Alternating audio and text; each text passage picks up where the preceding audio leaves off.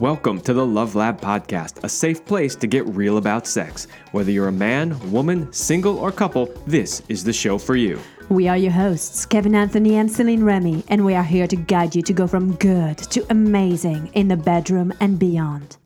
All right, welcome back to the Love Lab Podcast. This is episode 106, and it's titled The 12 Worst Behaviors in Relationship. How many do you do? So, one of the things that makes our show a little easier is we spend time around friends and of course clients, and we listen to their stories, all their dating stories, their relationship stories, all of this stuff. And I honestly have to say, 8 times out of 10, it's a train wreck. And from that, we get all these ideas for the show. So that makes the show a little easier. And in this case, the ideas that we were getting recently were people were telling us their relationship stories. And it was like, wow, that was really bad behavior. Mm-hmm. That was like absolutely the worst thing that you should do in a relationship. And so what we did was we compiled a list of these bad behaviors that we see repeatedly that we think are really quite poor. And here's the thing. Some of them you're going to go, yeah, of course. And some of them you're going to go, oh, I didn't realize that was so bad, right? And so there are things that are happening in your relationship that you may not even realize are having a negative effect. Now, we like to try to be positive on this show also. So this is going to sound like kind of a negative list. But just remember that the positive is don't do these things. If you want to know the positive, just do the opposite of each one of these things we're talking about. Absolutely, and we'll give you some examples as always. But before we dive into the worst relationship behaviors, let's give a shout out to our sponsor, Power and Mastery. If you want to join the secret club of men who are great in bed, then check out Power and Mastery. It is the most complete sexual mastery training for men. Whether you want to have harder, stronger erections, last longer, or increase your sexual skills, there is going to be something for you at powerandmastery.com. So go check it out. All right, we've actually got a pretty good list here, so we're going to dive right in. The first one is one that has come up multiple times with friends of ours who are in relationship, and it is the mother-son relationship. Oh boy, you want to explain to the audience what we mean by the mother-son relationship? Absolutely. So we're diving right into this, right? We're going straight to the core of so many issues. It is actually a sneaky behavior that a lot of women do not realize that they are doing.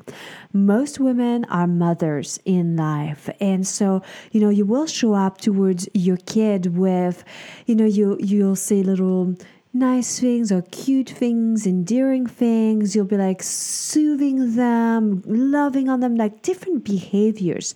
And for a lot of women, they find it difficult to transition from that behavior to I'm a lover, I'm a wife, I'm a partner, whatever your label is in that relationship. And they bring these motherly qualities to their relationship.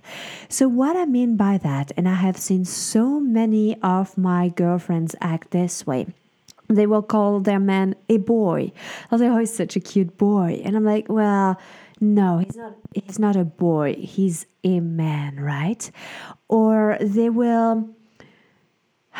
It's subtle in how they do it, but it's simply in how they interact. Oh, aren't you just so cute when you do this? Or like they're really starting that dynamic of that there's a mother and a kid here and not really two adults that are interacting.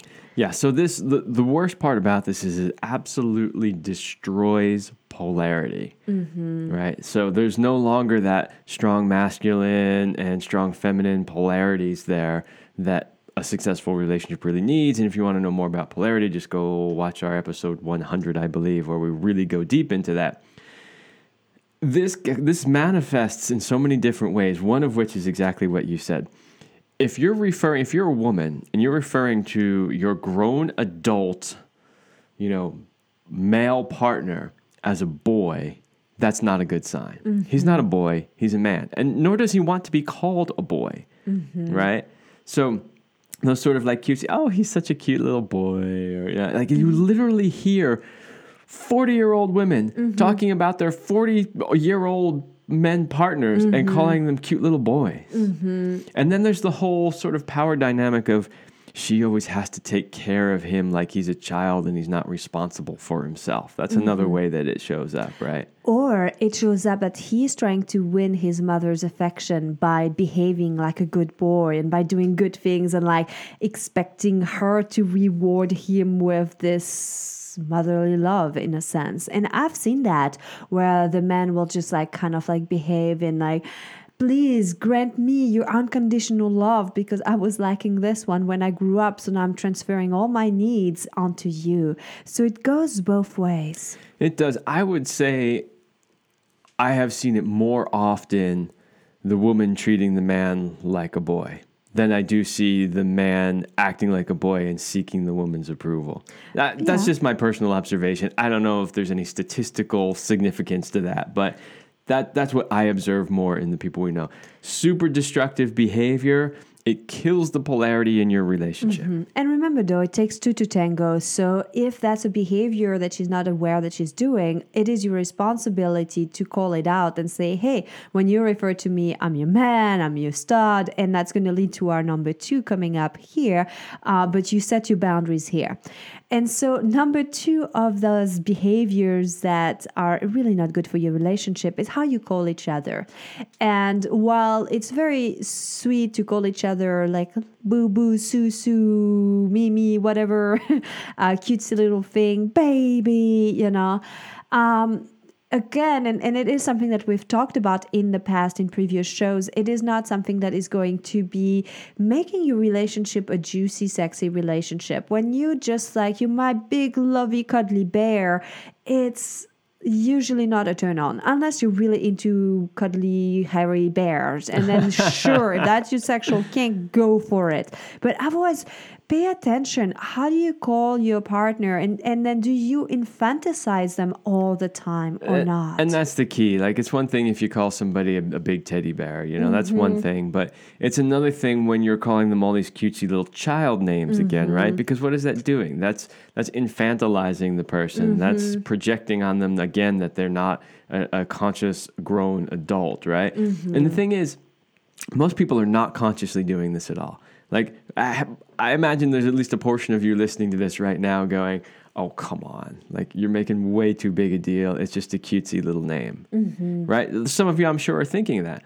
But over time, this actually does have an effect on your relationship. It's, I don't know if there, anyone listening is into the whole idea of like sort of creating your reality or the law of attraction kind of stuff, but you realize that what you constantly say, what you're constantly thinking about, what you're constantly doing is what you're creating in your life, right? So if you're constantly calling somebody a cutesy little name, especially if the woman's constantly calling the man the cutesy little name, what is she going to get? She's going to get a cutesy little partner. But what does she really want? She wants a fucking man. Absolutely. And by the way, that goes the same for your genitals. A lot of people are uncomfortable with their body parts, and so they put these silly little names for their genitals just to get more comfortable with them. And again, it's not serving you. Like, anytime you like have to regress in order to be able to be comfortable, it's not going to serve a grown-up relationship. Yeah. So by the way, nicknames are perfectly fine. We have a ton of nicknames for each other, but we don't have cutesy little like baby nicknames, right? Like, nicknames are like super powerful sex goddess, or I called you like Master Cock or Super Stud or my sex god, or like I come to you and say sexy, super sexy Kevin. I mean, there's a lot of different ones. We were very specific from the start that we didn't want to call each other baby. Like, there was just this energy to it that we're like, and every now and then there might be a babe, that comes in because that's okay. But it's more like the intention. It feels so different when I call Kevin like, ooh, my super stud versus my cuddly bear. Like, Yeah. There's something different I want to do with each one of those. So remember, what do you want in your relationship? Probably passion and great sex. and great sex. Exactly. So let's move on to our third behavior here. And I think that's a biggie. Oh yeah, we've seen this one quite a lot in couples too. So what we have on the list here, and it might take a little explaining what we mean. It says complaining you can't do something because of your partner.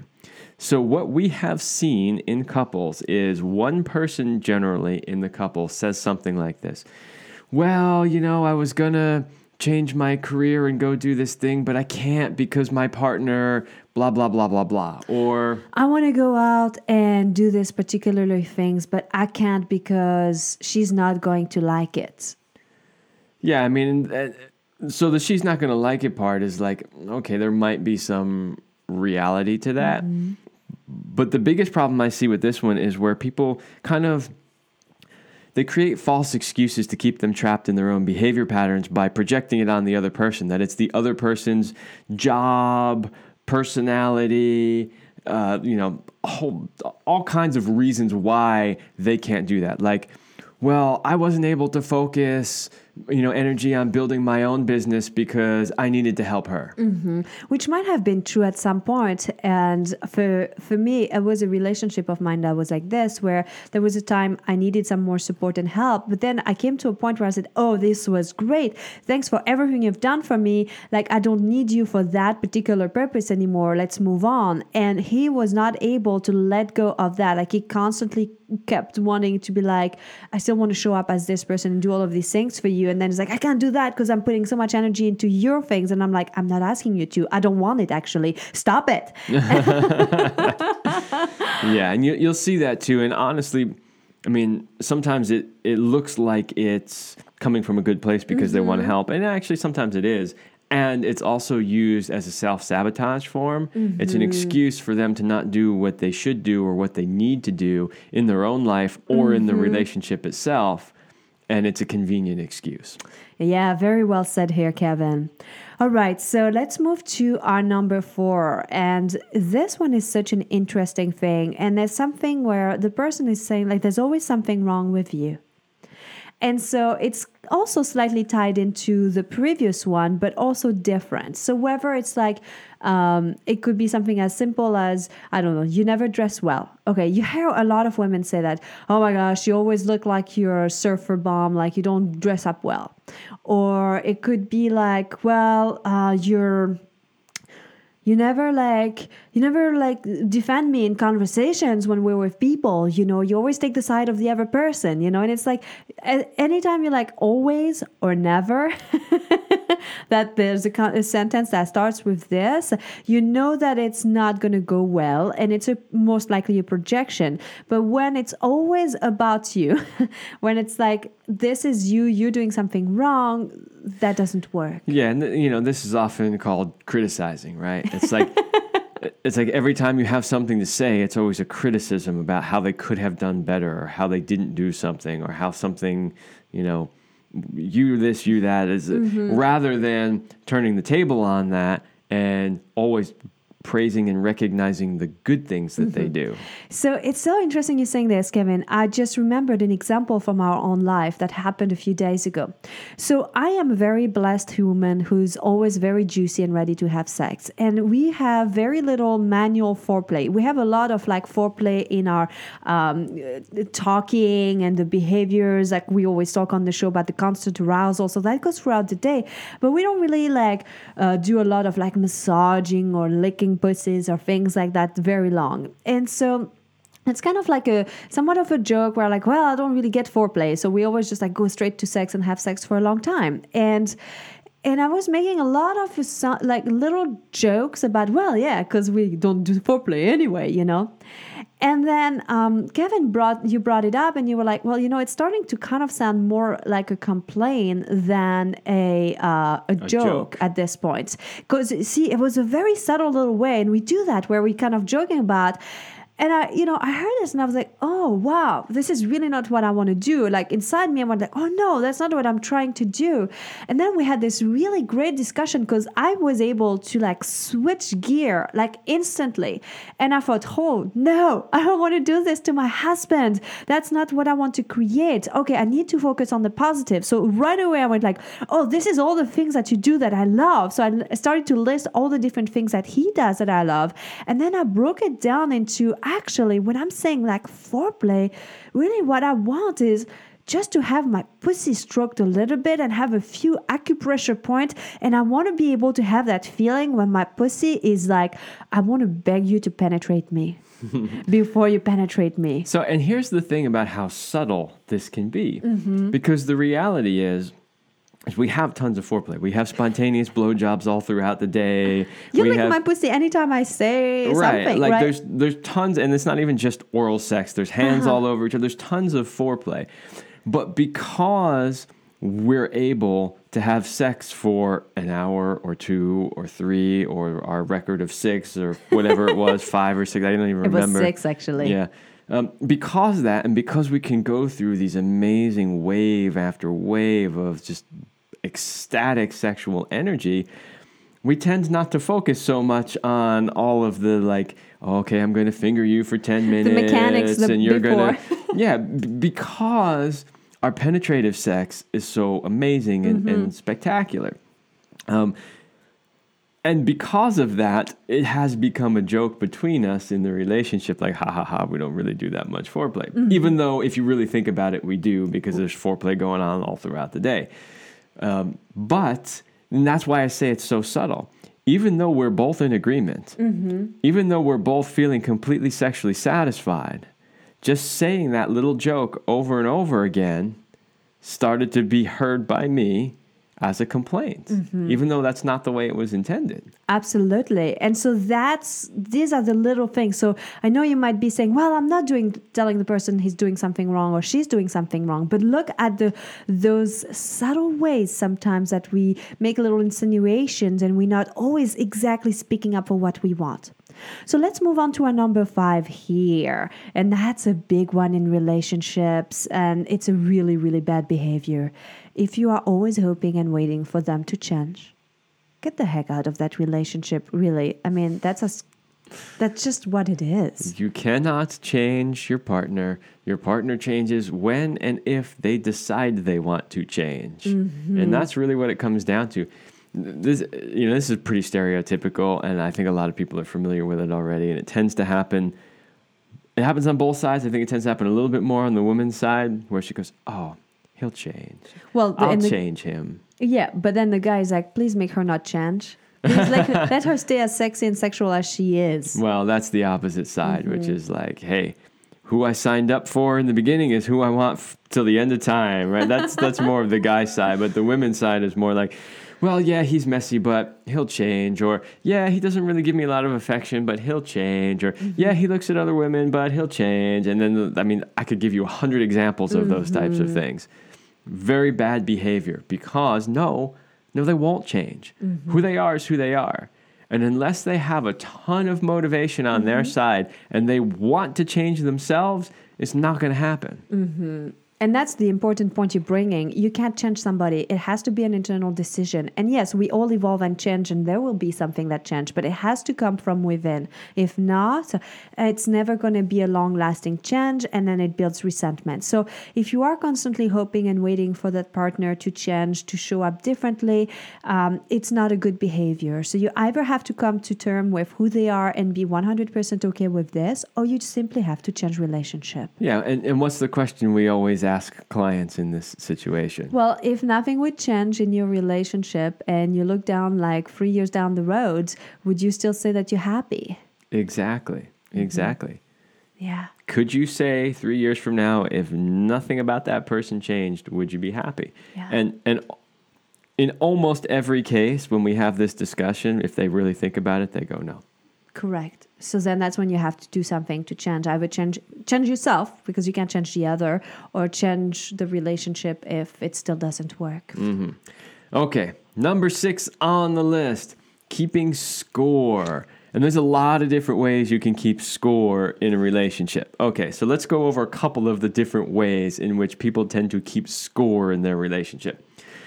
One is, have you ever had an argument with your partner and they say, yeah, but you did such and such a thing. And you're like, that was 15 years ago. Like, are you kidding me? That's when we first started dating. We've been married. We've had 2 kids. Like, that was 15 fucking years ago. And you're throwing that back in my face. That's one version of keeping score. Keeping track of all the little things that you didn't do right, or that you didn't do the way they wanted you to, or all the little times you said the wrong thing. And then you bring those back later on. Here's my scorecard right here. I've been marking it all down. I know everything you've done. Right? Terrible, absolutely horrible behavior. Now, if it was just yesterday, maybe it could be relevant to what you're talking about today. But things that are in the past, they're in the past. In other words, people change, people move on. It's like, yeah, you know what? In the beginning of our relationship, maybe I didn't say or do quite the right things, but I've learned from that and I've moved on. Have I done it since? Right? No. So why is this coming back up again 10 years later? Absolutely. 5 years later, even a year later, right? Well, and again, it's like, okay, I went down on you, so now you have to to go down on me. That's the next version, yes. Or I gave you this, or I initiated sex, so now it's your turn to initiate sex. And like, honestly, if you want to have a good sex life, you can't be tracking these things. Oh, this is another one that we see a lot. We're like, but I initiated sex the last 5 times, and I'm not going to do anything until he finally does it. Right? No, seriously. I mean, this happens a lot, right? It's like, no. This then becomes a self-fulfilling prophecy. It's like, you feel that you've done it too many times, so you're not going to do it. You're going to sit there and you're going to wait, and you're not going to say anything. You're not going to tell them that this is what you're doing or this is what you want, because you want to see if they'll do it, right? But it's a self-fulfilling prophecy because they don't do it, and then you don't get what you want, and then resentment builds up on your end, right? And then you're like, well, fine, if it's going to happen, then I'm going to have to do it, right? Now there's more resentment on top of that, right? And then sex isn't good. And, it's just horrible. So one of the rules of relationship is always to give more than you take. The 60-40. Give 60, take 40. But that both partners do that. And if you're really paying attention, it balances out. There are areas where maybe I do more things or initiate things more in certain ways. And there are areas where Kevin does more things or initiates more for those things. And there are times in life where maybe I've got a bad month for my hormones are off whack and I can't seem to have like the libido I usually have. Well, just tough luck, and you start to take over the thing, and then I come back into balance, and then I'll initiate sex again. I mean, this is just understanding that we human beings, we go through stressful time, hormonal changes, and sometimes we just have to adjust. Yeah, and we also talked in our polarity episode about, it's not like, well, you took the trash out last time, or I took the trash out last time, so it's your turn to do it this time. There doesn't have to be this 50-50 keeping track of, well, I did one thing, you do one thing. I do one thing, you do one thing. That's not the way it works in relationship. Absolutely not. So this is a really bad behavior to eliminate right away. So the following behaviors are linked to how you communicate and how... it's really around your communications. The next one's on the list. Exactly. Like 7, 8, yes. 9. This is really, what I want to bring is the following ones that are going to be all around your way that you communicate. So ultimately, it's about having good communication skills that you need to develop. If you don't have that, some of the behaviors that we're about to give to you will show up. Yeah. Let's go into our sponsor Sure. before we sort of slightly change gears into communication style type problems. Okay, awesome. So if you are a committed couple who is stuck in a rut and just going through the daily motions instead of connecting the way you used to, and you're tired of stale mechanical sex that lacks spontaneity and fun, and you don't want to live a life of average, then we'd like to invite you to join a highly sexed Power Couple Platinum program. So if you give Kevin and I 90 days, we will help you bring the passion back between the sheets and be synced up sexually so that you can thrive with more purpose and passion in your life. So you can find more about our Platinum program at CelineRemy.com/passion. All right, so let's jump back into the list here with number 7, which is passive aggressiveness. Oh, this is one of the worst ones ever for me.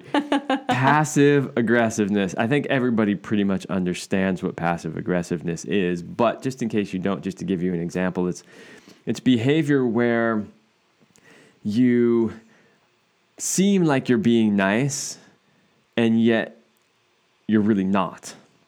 I don't know if that's the best way to explain it, but it's like you see people that, oh, she's so sweet, but there's all these little things underneath the surface, these little daggers that are constantly being, and they're subtle and you don't see it. Sometimes it's even behind your back, but it's all these little passive aggressive things. You know, look, if you're angry, just come out and be angry. Let somebody know you're angry and let them know why. Communicate. But this whole sort of pretending that everything's okay and then subtly sabotaging and sticking those daggers in underneath the surface behind the person's back just destroys a relationship.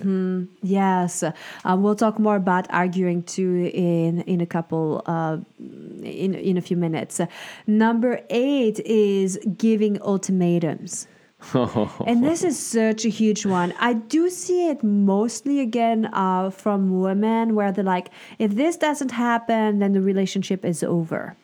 Oh, yes. I've had this personally in my life. I was dating somebody, and we weren't dating for all that long, at least at this time. And, you know, we were still trying to figure out how we were going to be in relationship together. And she had a kid, and so that complicated things a little bit as far as living situations and work and all that kind of stuff. And one day she's like, well, look, if we're not living together by, I forget what it was, like 2 years, 3 years, whatever it was, she's like, then I'm out of here. And I was like, I looked at her and I was like, this doesn't have anything to do with time. This has to do with how are we relating? How can we make this dynamic between the three of us work? That's what it's about. It's not about a time period. Yeah, it could be in 3 years. It could be in 2 years. It could be in 1 year. It could be in 5 years. Like, we need to figure out how we can do this right, you know? But she laid down the ultimatum, and I was like, no. So one thing that happens when people are like, okay, then you put in ultimatums, you can't take it back. And when it's been heard, sometimes the other person can surprise you and take action. And then they might just disappear. They might be like, well, whatever. And they ever get into another relationship. They call off this one. When you're also saying, if this doesn't happen, then I'm out. You're actually saying that you're not yet fully in yourself into that relationship. Totally. And so if you don't give 100% to the relationship, you've never given it your best. And so that is one of the worst behaviors that you can do. Not giving it your 100% of yourself and holding back. It's like, why even try if you're doing it half-ass, right? Well, and again, it becomes a self-fulfilling prophecy, right? You're not 100% in. So you're not nurturing the relationship as well as you could be. Because that nurturing's not there, the other person's feeling like, well, I'm not going to take that whatever step you want me to take because I'm not getting it back from you. And then it doesn't get to where you want to go. And ultimately it will kill the relationship. Right. And then you reach the ultimatum, right? Very interesting. And it's crazy. It is crazy what human behavior will do. Because if you really stopped and thought about these things and thought about where this would eventually lead in the end, you'd have to be insane to do these things. But people do them all the time. So if you find that you're doing some of these things, I didn't mean to just call you insane. But maybe what it really means is you never really thought about how these things are affecting your relationship. If you have thought about it and you understand and you're still doing it, then you're insane. But if not, then you might be doing some changes and you won't be insane. So our number 9 here is jealousy. And I think at some point we should do a whole episode on jealousy. We should give it a whole thing, but also bring in an expert or something, like somebody else, because neither you or I really experienced jealousy. And it's very interesting because it's not a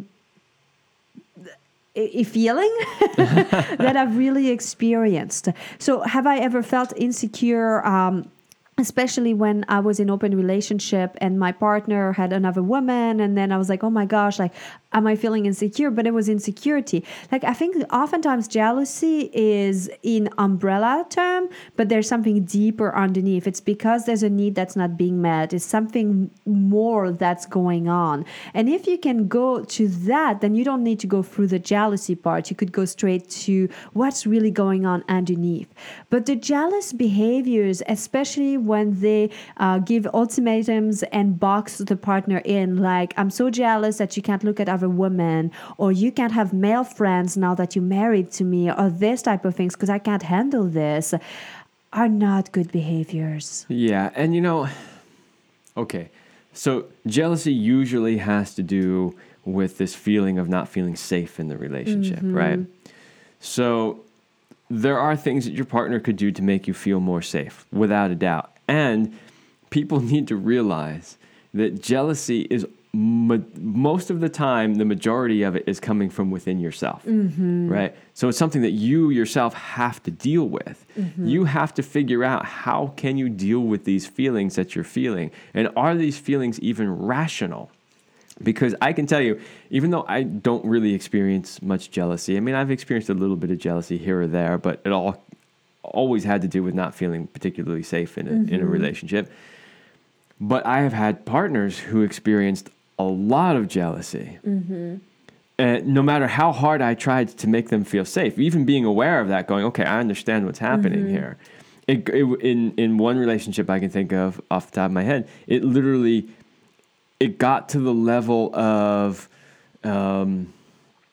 irrationality. In other words, no matter what I did to make them feel safe, no matter what I did to try to reassure them, like, nothing could override the jealousy, right? And it gets to the level of literally, there's no reason for it, and there's no rationale behind it. Yeah. Right? But it's there nonetheless, right? And so one of the things we always talk about when talking about jealousy is, one person will say, you have no reason to be jealous, so therefore jealousy doesn't exist. And it's like, no. There may not be a reason for it, but yet it's still there, so it's still something that you have to deal with.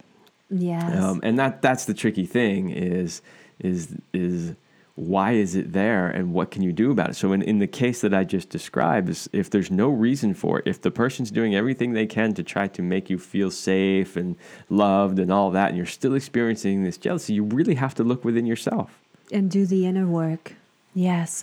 So number 10 is really good the way that it's laid out, because we were just talking about jealousy. And have a really bad behavior is to constantly check each other's mobile devices. And not just because you're like, oh, that's the one that's right there and you want to grab, because that's sometimes what I do with Kevin. So I'm like, oh yeah, I'm just going to check something, like, because I want to see something online, But like literally going through their messages, checking their emails and stuff. This is such a bad behavior. It does not display trust. So one thing that we have is we actually have each other's passwords. I mean, I have access to anything that you have. You have the same for me. But we don't use it. But knowing that we have this, there's a trust and a safety around that. Yeah, and there's a lot of problems with this, is that even if the person has nothing to hide, one, it shows a lack of trust, which is what you just said. And two, it can actually cause quite a few arguments or disagreements for no reason. In other words, somebody's jealous and they suspect something, even though they might not have any reason to suspect anything. Well, then they go in the person's phone and they start looking for something to find, right? And if you're looking for something, you're probably going to find something that's going to piss you off, whether it's a comment somebody made on another woman's Facebook post, like a simple comment. Like it could be, wow, you look beautiful in that picture. And like they were thinking of it totally innocently. But because the person is experiencing jealousy, they're going through your phone, they're in your Facebook account, they see this. Now all of a sudden they go, what is this? Absolutely. What did you mean by that? Right? And now you're instantly starting confrontation, even though it had nothing to do with anything. The lesson here is like, do not have this behavior when you're feeling emotionally unstable. Like, really don't, because like, like Kevin was saying with studies, and when they're trying to do certain experiments with science, they literally have shown that if you have an intent, it can manipulate the outcome. Oh, absolutely. So if you do have the intent of finding something bad about your partner, you will find something. I guarantee you. Yeah, it's kind of like the government. If they want to try to find that you did something wrong, they'll find it. Something. If they dig deep enough, they'll find some obscure thing somewhere you didn't even know existed, and they'll find it, right? It's very similar. Number 11 is about, we named it the bad arguing techniques. And really... For lack of a better term. And really, like, where it comes down to that is that it doesn't matter what you argue about. It's how you do it. There are times where you will disagree, but it's how you do it. Most people have a really bad pattern. When they argue, they will go silent. They'll stop all communication. So they'll scream at each other. They'll stop all communication. Then they disappear. They ghost each other. So nothing is resolved. There's all these emotions that are boiling and unresolved. And then they start to put label. You did this. You're rude. You're this. You're that. And then it's a black and white that I was right and you were wrong. There are so many. First of all, the yelling. Right? Rather than just having a conversation like two mature adults. Mm-hmm. There's the yelling, there's the accusations, there's the silent treatment, right? I mean, then the list goes on. And I think the point that we want to make here is not so much going through all the different bad arguing techniques, but to say that if you have a disagreement, you need to approach that disagreement like two mature, rational, emotionally stable adults. Mm-hmm. Now, I know that's harder to do than it is to say. Like, oh, sure, it's easy to say you can just do that. But what if when the emotions are flying? Yeah, but that's where you have to take responsibility and you have to get those emotions under control, right? And learn to communicate like an adult. Because here's the thing. What happens very often in these situations is you have an initial argument, right? You have something you're disagreeing about, but your poor arguing techniques actually take that one thing and expand it into a bunch more things, right? Because, I didn't like the way you said that to me, right? Now it's no longer just about the one thing you were arguing about. Now it's about the way you argued about it. And then it's like, well, you did that to me 3 years ago. And then, and my dad used to do that to me. So ultimately, it's about all your own unresolved things that you still haven't dealt with. There's a saying, too, that says, don't do something permanently damaging because you are temporarily upset. Remember that most of our emotions are very fleeting and short-lived. And so it's much better to say, I'm triggered. I'm going to take a little bit of time off and we'll talk again in a few minutes or in a few hours than to try to fix something or argue or prove a point while you are overheated. Yeah, and the original thing that you were arguing about may be able to be resolved or forgotten about forever. But the damage you did in the way that you argued is going to probably last forever. So don't do that. And then our last behaviors, and I'm sure there are more, but... Yeah, this is not an exhaustive list. Honestly, we were writing this list down. We started off with just... like the first 4 or 5 things were just things we've observed in the last month. Just stuff that's come up in our hanging out with friends, working with clients, that kind of thing. Then we stopped and we thought about, okay, what else can we add to the list? Then, as we always do, we went and did some research, to find what do other people think. And at some point we went, this list is going to be so long, we just have to cap it here because I could have kept adding and adding and adding. There's so many examples of bad behaviors. So the last but not least that we've got for today for you is about breaking boundaries. And that is so crucial. I think it comes down again like to the trust part that we were talking about, but boundaries are what make your relationship safe. And if you have an agreement and if there are boundaries in place, don't just go pretend they're not there. Honor those. The more you break boundaries, the less likely your relationship will survive. Yeah, I mean, it's as simple as this. If you break boundaries, you break trust. Yes. It's period. And if trust is broken, sometimes you cannot mend it back. Yeah. For some people, it happens. We just heard a story like this weekend. And so for some, you can rebuild it. And for others, it's the end. Yeah, I know. Actually, we probably should put this one at the top of the list because you're right. This one came literally from a conversation that we had about a married couple, and one of them broke a very important boundary, and it ended up in divorce. Absolutely, because she never could feel safe again in the relationship.